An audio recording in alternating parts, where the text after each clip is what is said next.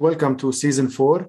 I'm very excited again. So let's start a little bit about our session. Today, our session is about drone innovation in the Middle East with Rabia Bourashid, the founder and CEO of Feds. He's an amazing guy, amazing innovator, an amazing disruptor of technology. From 3D mapping to deliveries, construction site management to rescue operations, the commercial use of drones is soaring around the world. But as drones take to our skies, entrepreneur Rabia Bourashid believes their biggest potential is on land. The next big idea is to improve on many aspects of the agricultural phases. In Dubai, Bourashid runs one of the world's top drone service providers, operating drones for the construction, mining, infrastructure and oil and gas industries. But he is now shifting his focus to agriculture, betting drones can make the sector sustainable. We're making sure that we're not wasting water, we're not wasting feed, we're not wasting things. So that's what the drone brings into the table. By using smart sensors, 3D mapping systems and thermal cameras, Bourashid says drones can check the precise amount of water crops need, detect early diseases and feed plants without wasting fertilizer.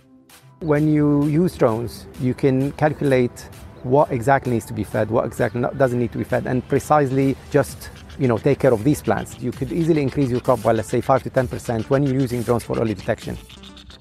The agriculture drone market could be worth as much as $5.7 billion by 2025, according to research by Markets and Markets. While the use of drones in this sector is still niche, Bourashid believes as the technology becomes more advanced and efficient, farmers will adopt more readily. You could see that there's going to be demand for sustainable ways to go forward. What the drone does is bring this to marginal farmers, bring this technology to everyone. More drones may soon glide over cities and make deliveries at our doorsteps. And with continuing advances in technology, could also make a positive difference in the lives of farmers around the world. Eleni Jakas, CNN. So it's a beautiful, interview with CNN. It's an honor to be also, featured there. I'm just gonna ask, I didn't ask you this question, but $5.7 billion a market, that's a huge market in terms where we are today and the niche where things are going. What is the Middle East market so far, and where will it grow in that 5.7 billion? Yeah, I mean, the focus here, the 5.7 billion is a small number. She's just focusing on the agricultural sector, really. When we're talking drones in general, it's closer on the even commercial use, not mentioning military, obviously, because military always takes the biggest piece of the pie. But it's closer to 20 billion, really, when you're including all applications. For the Middle East, we're actually not that bad compared to the rest of the world. And again, it depends on which country. So in the UAE, for instance, the regulations were ready in 2015. They allow us to fly. They're heavily regulated, but you can innovate, you can try. There's room for research and development. In the agriculture sector, obviously, it's not huge here, but we have parts of the Middle East that have a lot of farmland that could benefit from drones. And we are considered an arid land. We don't have enough rainwater. So the beauty of innovating with agriculture in the Middle East is because with global warming, we're future ready, right? As the heat moves north slowly, future countries are not ready for the drought or the heat that we are used to here. So innovating here will allow us to serve future, assuming, the planet is going to keep heating up. It will give us an advantage on future, problems when we experiment in our climate. So it's a beautiful bed to work in. In terms of ROI, we don't see it as such in the agricultural sector, obviously, because that's what the video really focused on. But obviously, there's so many verticals that the drone can do and serve. I don't know to how much details you want to go in each of them. It's a huge market. So thank you. It's a huge market, and there's a lot of possibilities. Yes. So we know drones, but what's new on the trends wise, the business, other than the normal entertainment and photography?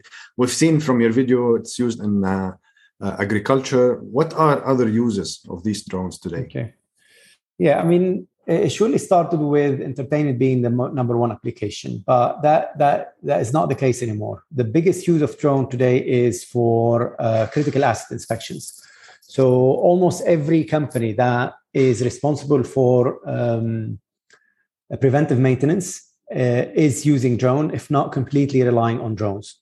So critical asset inspection today, in my opinion, is the biggest use of drones, followed by aerial mapping, which is basically collecting data from the sky, from the drone, and converting them into maps. This application completely disrupted basically the old ground surveys, topography business. You see every student that studies surveying at school immediately joins a drone company. So that's another huge application for drones. Third is agriculture, as mentioned. Agriculture and remote sensing has been going on forever. You know, all the expensive crops, like, you know, the wine industry in France, the corn business in the US, all of these are huge industries. They relied on satellite data to manage their crop health. What the drone does is just makes it more valuable, more precise. So precision agriculture and smart agriculture is what the drone bring. Beside those three applications, obviously you have the logistics. So drone deliveries, which is, I don't know what the your audience think about it, but it's something that's going to happen. It's an unstoppable train that is coming towards us. Most deliveries, especially the last mile, will be done by drones. And then obviously you have the security side of things, where you use drones for border surveillance, for perimeter control, for any form of security checks, search and rescue, fire help. You know, you send a drone to look early detection of fires. You know, again, we have so many fires last year. So having a drone monitor these areas will have early detection of hotspots and, you know, get involved before it turns into a disaster.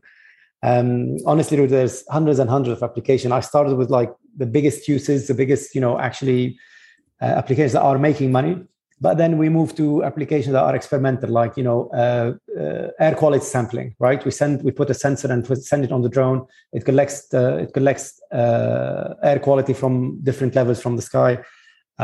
We use them for cell phone management to look for. At the end of the day, you need to see the drone as a robot that flies, you know. So, and what you equip that robot, which sensor, which payload, it's really the imagination could take over from there. Interesting. Thank you, Rabia. I would love to be in your shoes. What made you actually start in that journey? Yeah, I mean, I pointed a bit in the beginning. I was actually really looking for the next thing to do, right? So I want to start something different. My biggest passion would be to build brands, to start something, you know, that didn't exist and create it and build it and make it good. And drones really resonated at the time. So that was, I just stumbled upon them. And, you know, after a bit of research, it really showed that there is an advantage. There were few countries at the time. It was Australia, Poland, South Africa. They were a bit ahead than other countries in terms of innovation. So they had regulations, they were allowing flights, but it was illegal in many countries. You know, in North America, it wasn't allowed. In most of Europe, it wasn't allowed. Definitely not allowed in the Middle East. So they definitely.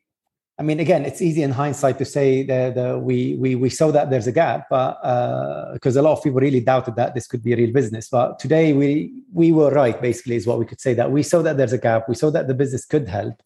The drones were being invented and built, but no one can fly them. There is no drone school. There is no universities that graduate you to operate a drone.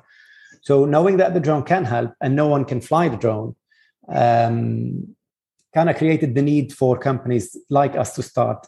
And there's the other hurdle of legalities, right? So let's say you learned how to fly, you're a pilot now, but how do you legally fly without getting arrested? So that's what the two things that we tackled initially, that we will get you to fly.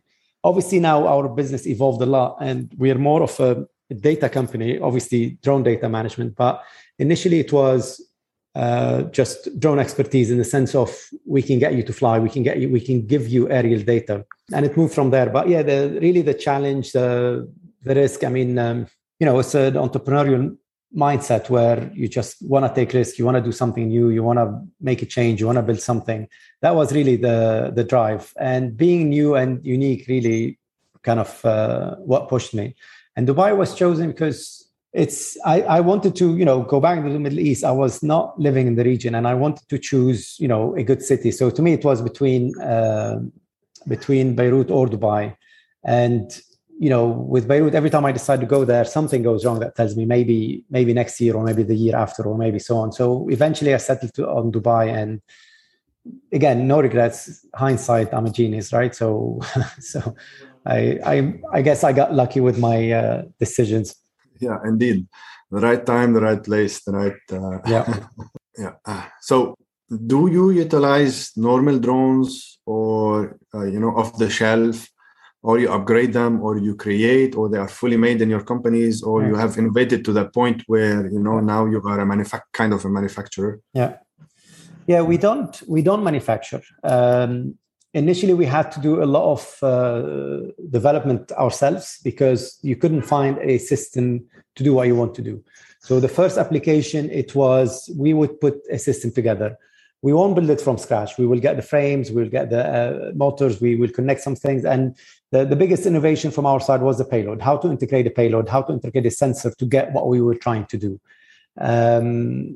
One of the biggest things we put together is a high resolution sensor that can detect millimeter cracks from assets. So we did it first on power lines, but today there's absolutely no need for that. There's so many manufacturers out there, and the drones keeps getting better and better and cheaper and cheaper. So we're finding the need for our kind of engineering department is less needed. So our innovation more is focused on software. So, you have companies like DJI, for instance, every 6 to 7 months, they release a new system that is, almost twice as good as the previous model, about 20% cheaper, and with a payload that is much better. A drone as a system, as a flying machine itself isn't that complicated, but how do we keep it stable? How do you get good GPS signal? How do you get a good quality image is what we strive for. So once there was enough companies building these things, there's no need for us to manufacture. So it's still very rare occasions where we see that it still happens, but not as it used to be. So we don't, I won't call them off the shelf because they're really enterprise high level drones. But yes, we don't put them together anymore. Yeah, thanks. I just want to share the results of the poll. Okay. Do you think drones are the future technologies? And most of you, 73%, answered yes, definitely.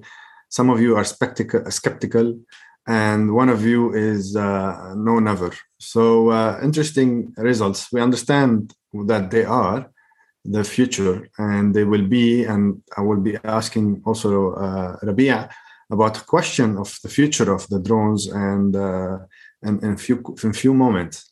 Yeah, interesting. Thank you for answering. If you have any questions, now is the right time to ask it. And hopefully, if you want to ask it live, just save it till the end and raise your hand. So I'm going to start the second poll. Meanwhile, I'm going to ask also Rabia another interesting question. Now, you mentioned something in your intro, I think, or a few minutes ago, that you now became a data company, not a drone company. So how is the AI playing a role in the drone systems, automation, decision-making, all of these advanced mechanisms that you are today deploying on top of the drones, as possibly drones became a sensor of data collection? Yeah, I mean, obviously, we have to deploy AI. So the simplest form of AI that we started with is for feature extraction, really. So we fly large areas, and you have a lot of data that you need to extract. And there's no other way to do this efficiently and proper way without the reliance on AI. So, and that could mean many things. So, and we had application where I need to count trees, for instance. That's straightforward. That's not very complicated. We just need to train the model on top-down view, and the teach it some shape. So that's the basic form. But then we had to train it to find anomalies like rust in conductors, for instance, or cracks in insulators, or loose bolts, and so on.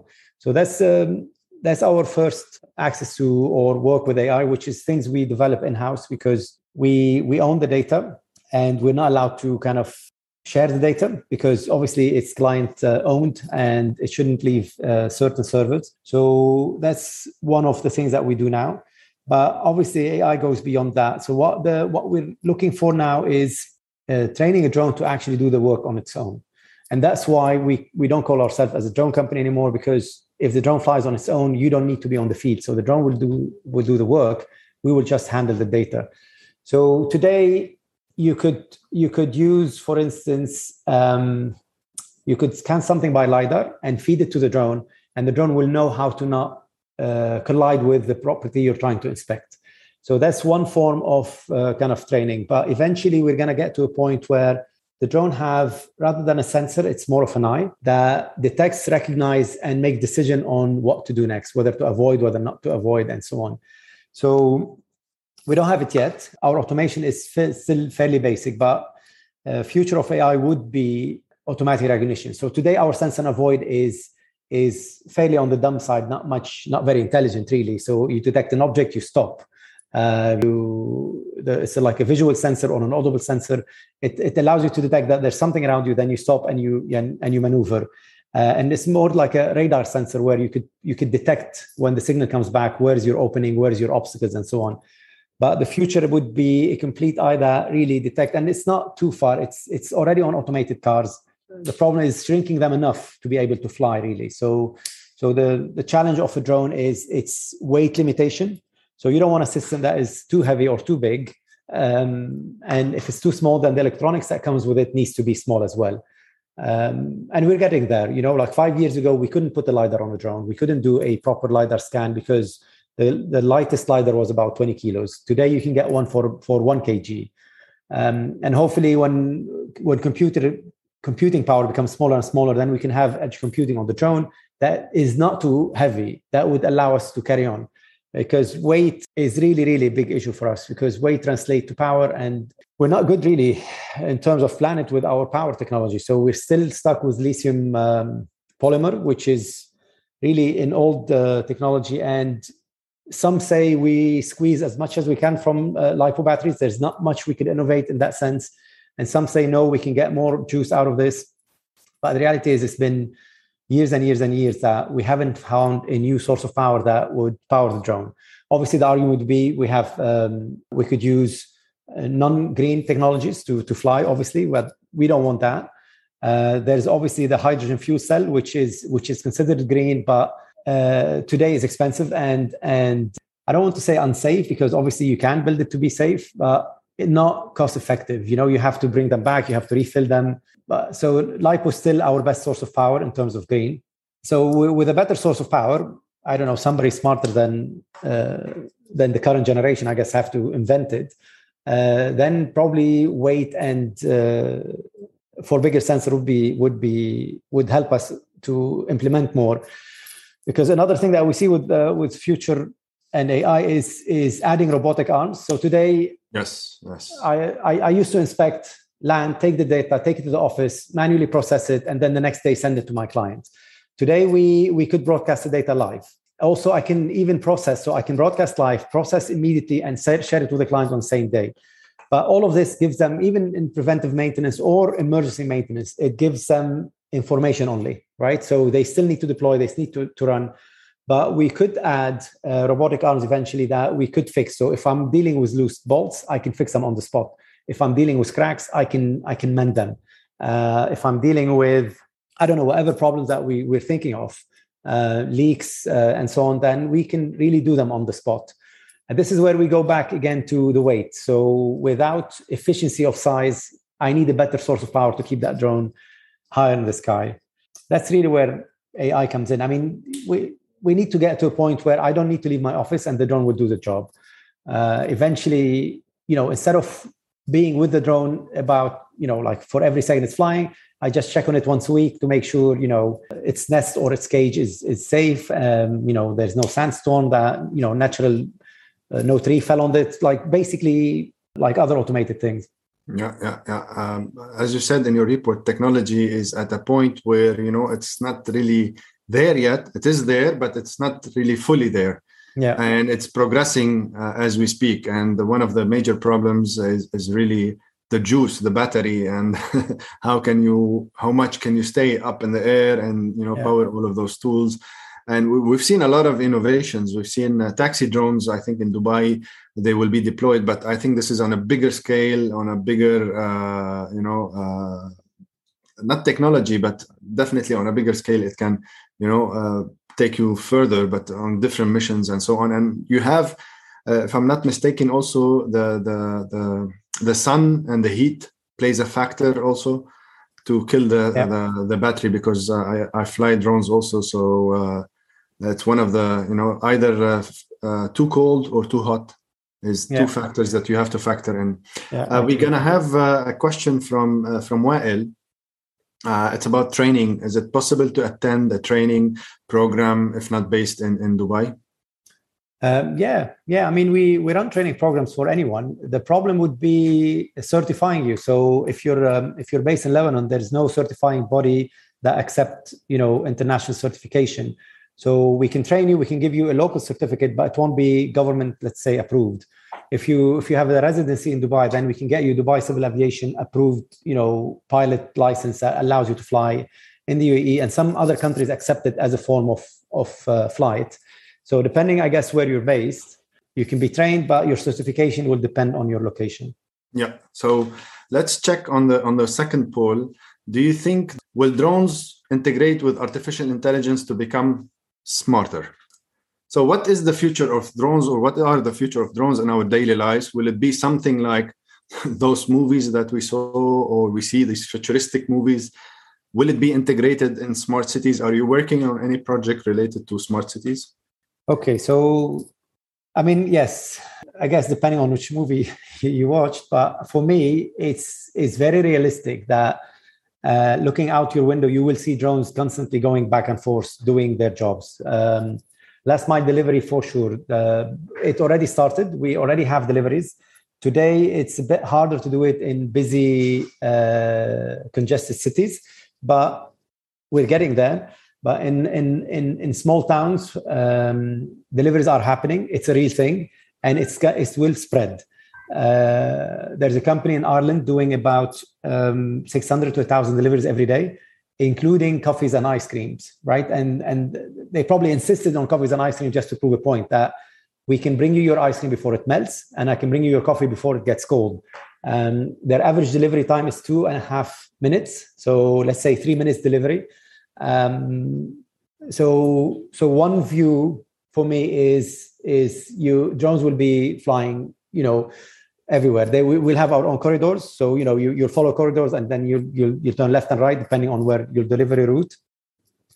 Another thing that drones will be doing is on construction sites. So today you see when there's a huge building or a tower or a mall or whatever is going up, you see the scaffolding, you see the cranes, you see people going up and down.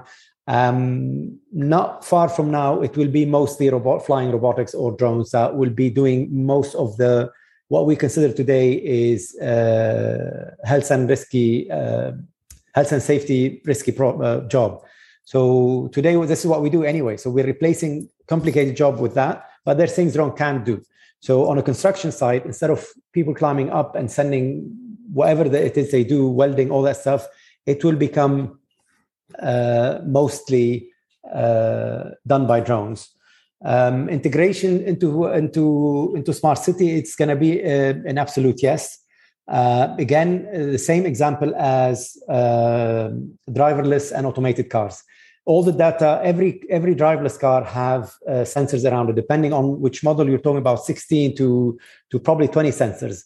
These are made of LiDAR sensors and visual sensors. All of these data is collected and shared in one network and between all other cars. So, and the same will apply to a drone. A drone flying, it detects a bird instantly. Every drone in the vicinity will know there's a bird population.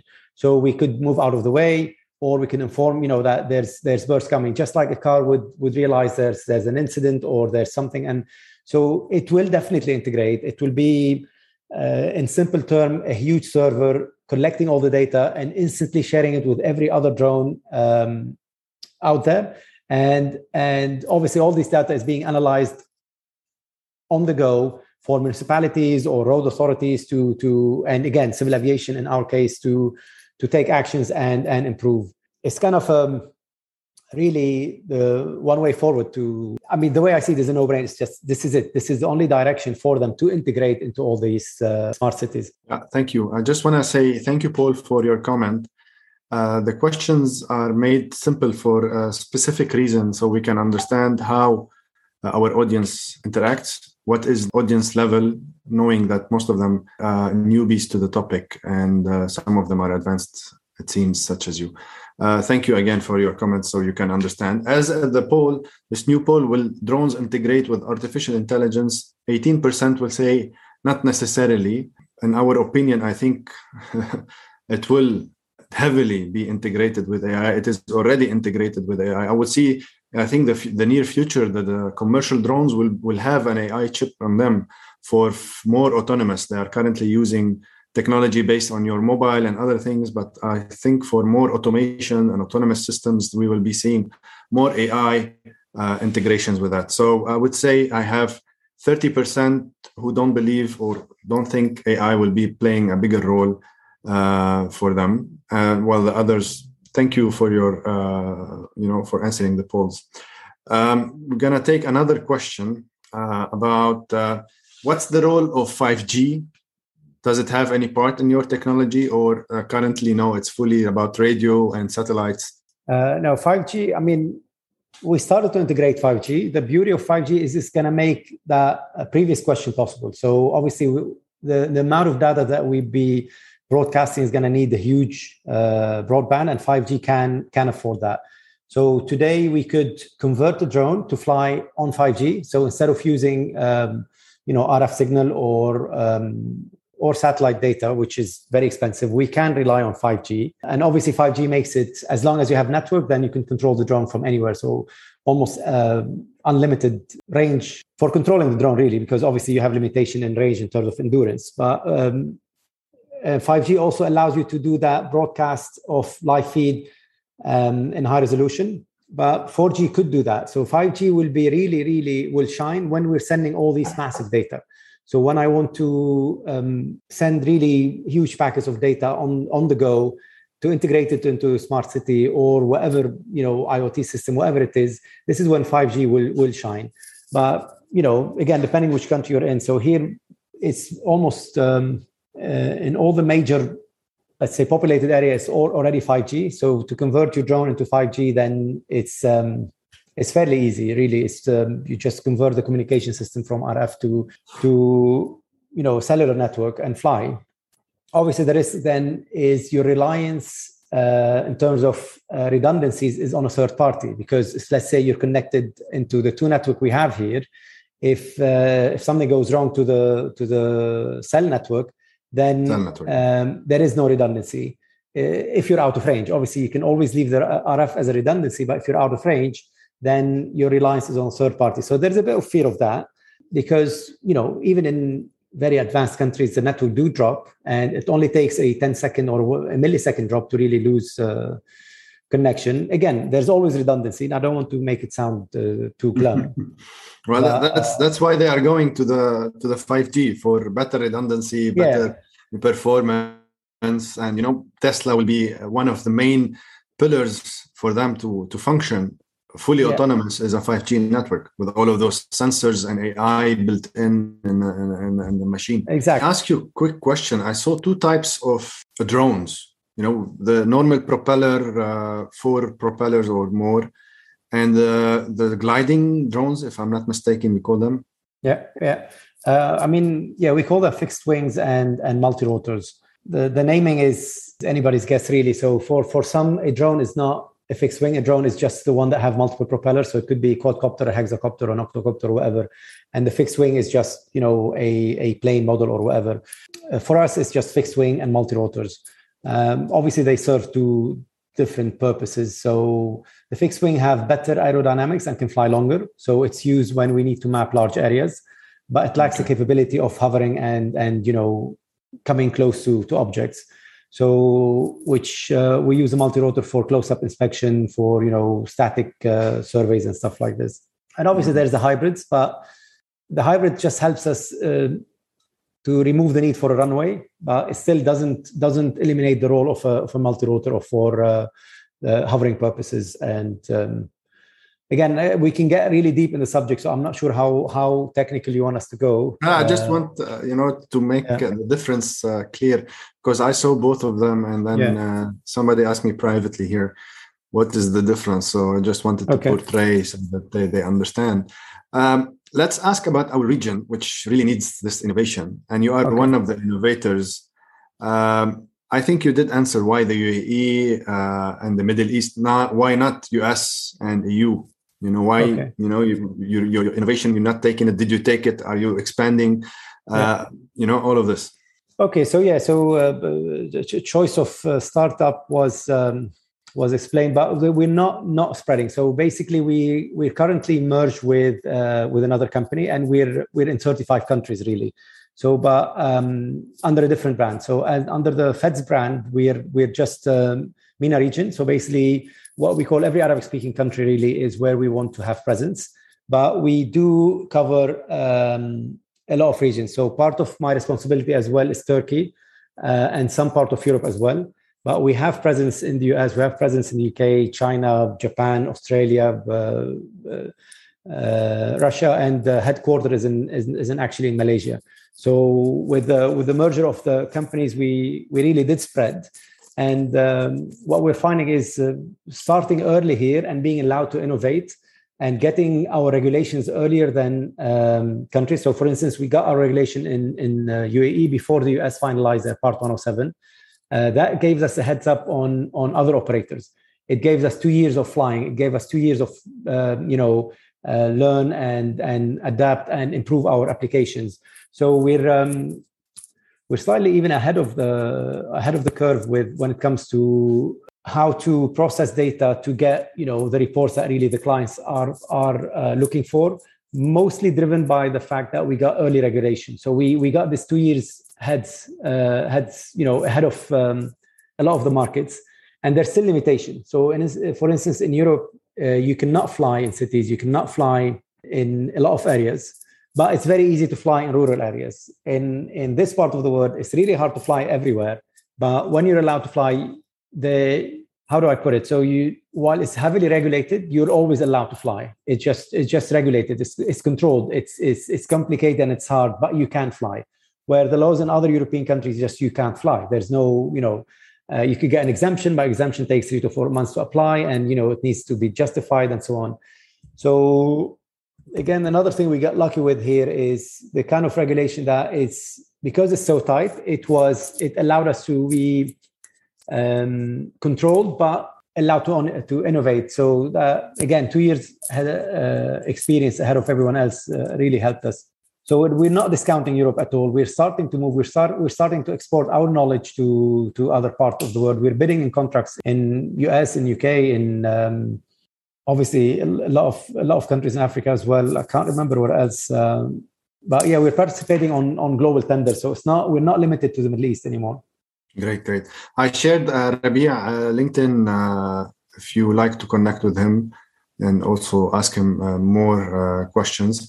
I'm going to take some questions from the participants. How challenging is to convince business to move to the drone services? That's a fantastic question. That's like, that was what we spent the first 5 years of our company doing, just convince companies to use drones. It was really hard, to be honest. We always met with if it's not broken, why fix it? So I'm not, it was hard for them to see that we're bringing you a solution to save you money. You're paving the way. Yeah. So, I mean, I can give you a few examples. And I see the questions here. I think Desiree asked a question. Desiree, yeah. So yeah. Thank you, Desiree. So if I give you an example of when the oil barrel was crashing a few years back, we came to the oil and gas companies and said, look, we have this drone solution. It's like, sorry, we don't have budget for innovation. It's like, but I'm replacing the helicopter that cost you an hour, what a drone service would cost for a whole day, and we give you better data. But it was so hard to convert their minds in this case, because they saw us as innovation and like a waste of money. In other cases, it was for the construction industry. When what we learned doing this is when a company wins a bid, let's say to build a mega project or whatever, they have their kind of MO. So I know when I win, I will call this truck company, I will call this surveyor, I will call this guy. So this project manager knows exactly who to call, and they know their procedure, and it works, and it made them money in the past, and they were, So our challenge was to tell them that what you're doing it's okay, but this is what we used to do in the 70s. It's time to move on. It's time to adapt. And it was tough. So it's not as tough anymore. One of the good things that Corona did after all the damage is it brought drones to the front line of almost everyone. So before COVID, drones are either they kill people or they shut down airports. Nobody thought of drones as, a good machine that could help or do things. But with the COVID restrictions, everybody started realizing, okay, if there was a drone, I could have delivered medicine to these people. Because I'm sure you all remember in the beginning of the pandemic, everybody was scared. Nobody would leave their home, and we needed stuff. So we all knew if we had a drone delivery system. So this is when there was a push from government to start speeding up drone logistics. So things are changing today, but it is hard. A lot of people also still think we do meetings with companies that they still believe drones are illegal. So, when you come to push, like, oh, no, we can't do that. Drones are illegal. So there's a lot of misconceptions still. To summarize, your answer is, if it's not broken, don't fix it. They don't want us in. A lot of companies still think it's illegal. They still see us as a, innovation company, not really a money-saving tool. But after all these years, we have enough evidence. So if you have someone you want to convince, we're happy to talk to them now. We have enough case study basically to prove to anyone that it works. Yeah, now you have use cases, you have more of indeed that makes a difference. And I'm going to take Sharb al-Milham question about privacy issues. How are you dealing with that? Okay. There's a lot of situations here. Yeah. So especially in cities. Yeah. Yeah. I mean, obviously, this is why drones needs to be regulated. Obviously, misuse of any technology can happen, right? We shouldn't. Anybody can use their cell phone to invade on people's privacy. So that's a fact. So you don't want people taking pictures of you when you're doing whatever, when you're on your balcony, when you're on the beach, when you're on the street, when you're driving. You don't want people taking your picture, irrelevant what the source is. The drone makes it worse because they have this ability to fly over you or over your property and do this. So obviously, it's not supposed to happen. But then again, misuse will happen with any piece of technology, with a computer, with a phone, with whatever. But there is ways to control it. What we've been proposing for years now for all governments is to treat drones like we treat cars, right? Nobody buys a car from a storeroom, test it out, drive it around for a while, and then decide, you know what, I like this car business. I'm going to get a driver license and I'm going to go register it and I get a plate number and, I'm going to make it legal. It doesn't happen that way, right? So you cannot leave a showroom without a driving license, without insurance, without a registered plate license. That way, if you do something illegal, we can immediately track you and catch you. So this is what we're trying to encourage all governments to do the same. When you buy a drone, you buy it with your drone license and you get a plate number that is digital. So I can detect it from wherever I am. Somebody flies over your house, you can scan it just like a barcode or a digital signature, and you report that immediately on something called UTM that will immediately show to the authorities. So privacy issues will not be an issue because it will be regulated. And then again, people will steal cars, people will misuse phones, and people will misuse drones. But in the sense of regulation, it can be controlled. And obviously, when you're dealing with big companies, they will not use their drones in privacy invasion ways. So for instance, we have strict procedures that our cameras don't point at residentials.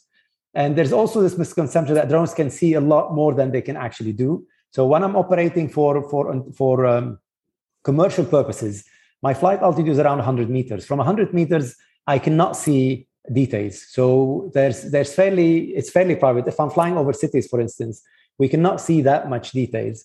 And when we're flying close up, usually this is for critical asset inspection.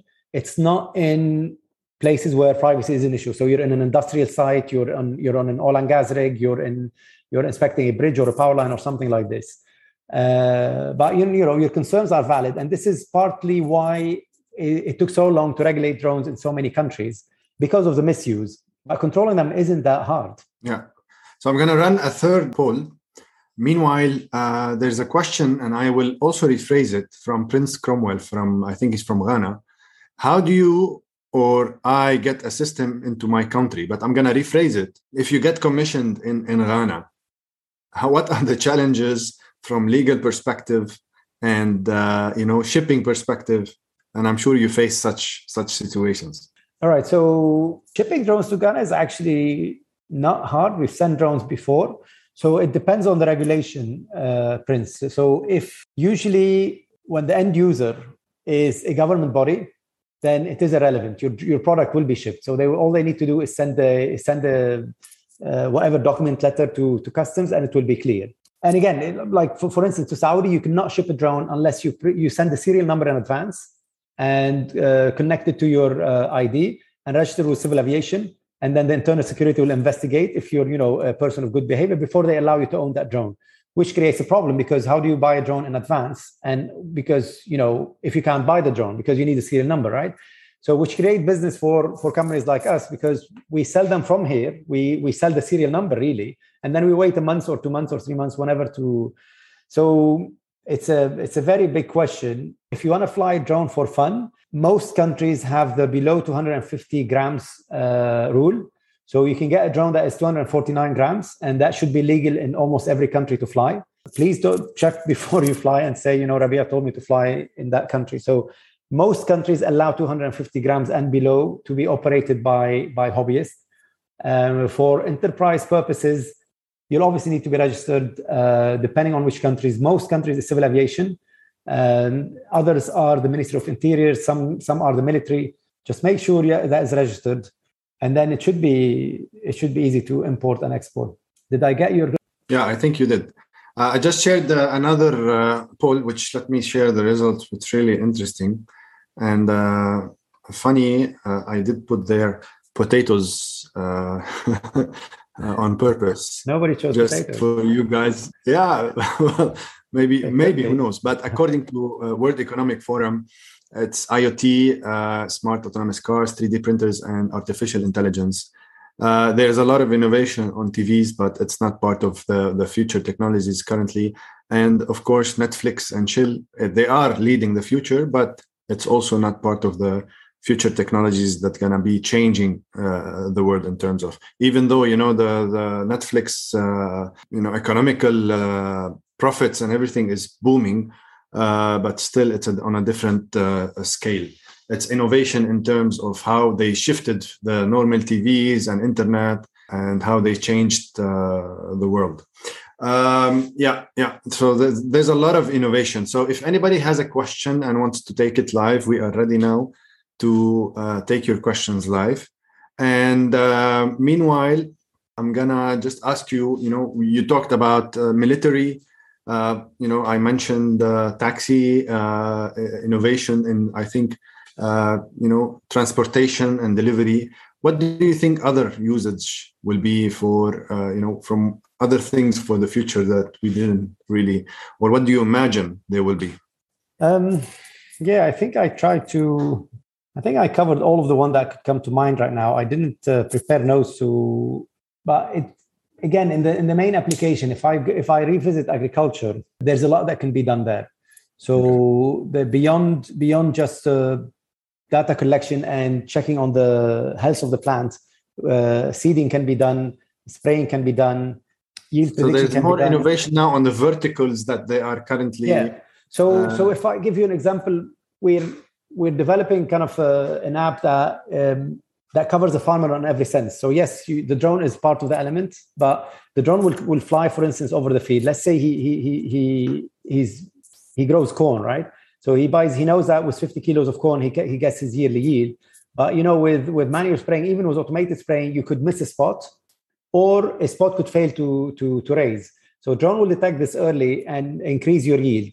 But this is not too smart, right? We're doing this already. But the future is the drone will also send a note to the farmer that you need to buy these grains and tell him where to buy them from and at what cost and which market is selling them at the best rate. So, combining multiple sources of data with the drone is again how you see it. And like I mentioned before, it's really a flying robot. So with enough power, anything that could be done on the ground could be done really in the air. Really, I think there's two questions that was missed really early. I can see two questions that I did not answer. Oh yeah, one was on green hydrogen.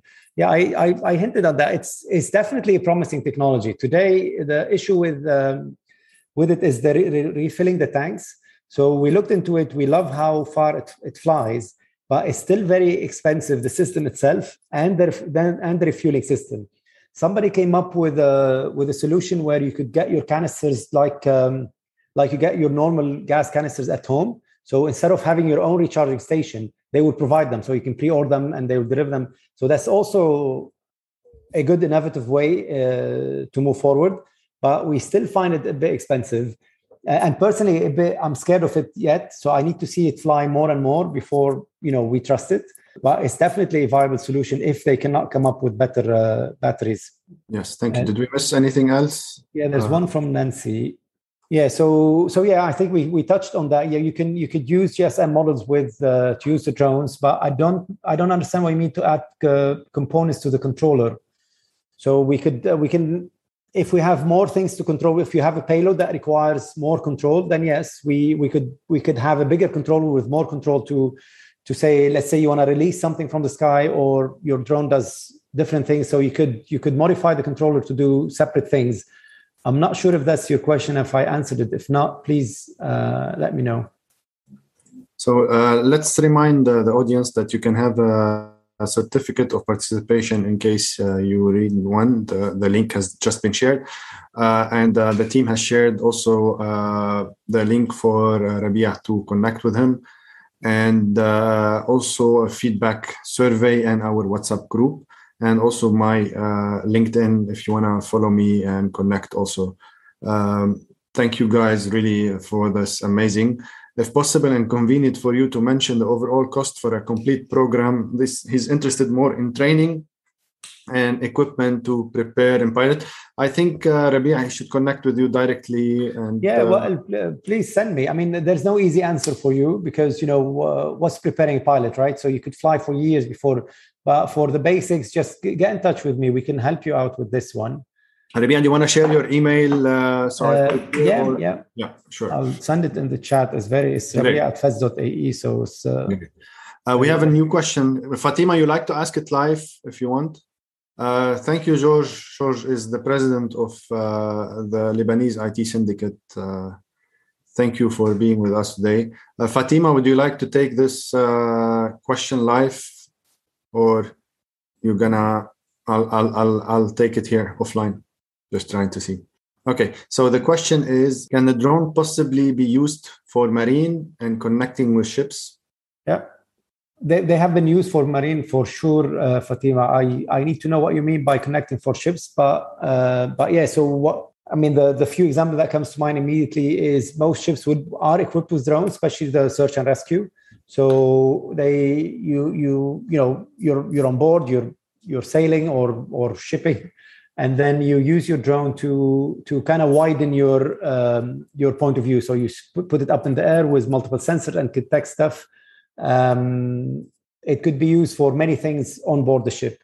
So we know in search and rescue they use them a lot. So if the ship is going that way, they have a drone looking left and right to just kind of really have a huge wider angle view for search and rescue. If you mean connecting ships in terms of communication, we could invent this on the spot. The drone could carry let's say a COW, what we call cell on wheels, but in this case, cell on flying drones that could provide internet for a stranded ship or for two ships to communicate. So again, I don't know if that's what you mean by your question, but it's definitely possible to use them.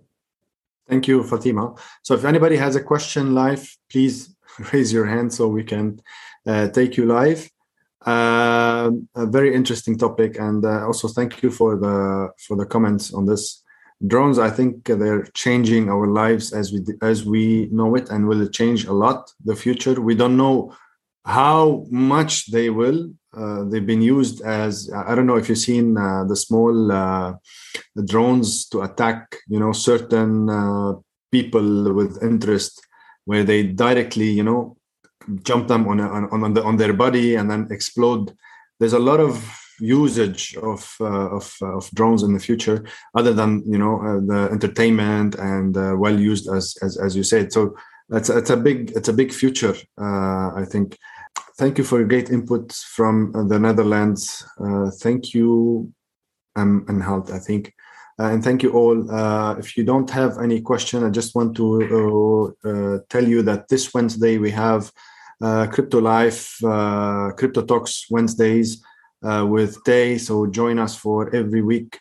We talk about the latest happening in crypto markets and what's the latest news, what's the new blockchain applications, and so on. That's a question. Hopefully, I don't know how much will you, at this point, Rabia, the future of blockchain and drones. I think this will be a hot topic later on. I think. All I can do is we will feed, all the blocks to create the chain in blockchain, because you will need all these data entry. So it could be automated from the drone directly. Yeah, that's a beautiful thing. So I want to thank everybody on this session. Rabia, if you have any last comments or recommendation to share with the team. No, not really, but please, everyone, feel free to connect with me. So I think Rudy shared my LinkedIn and my email. Just mention the DxTalks, and I'm more than happy to answer any questions that we didn't have time for, or you think about later.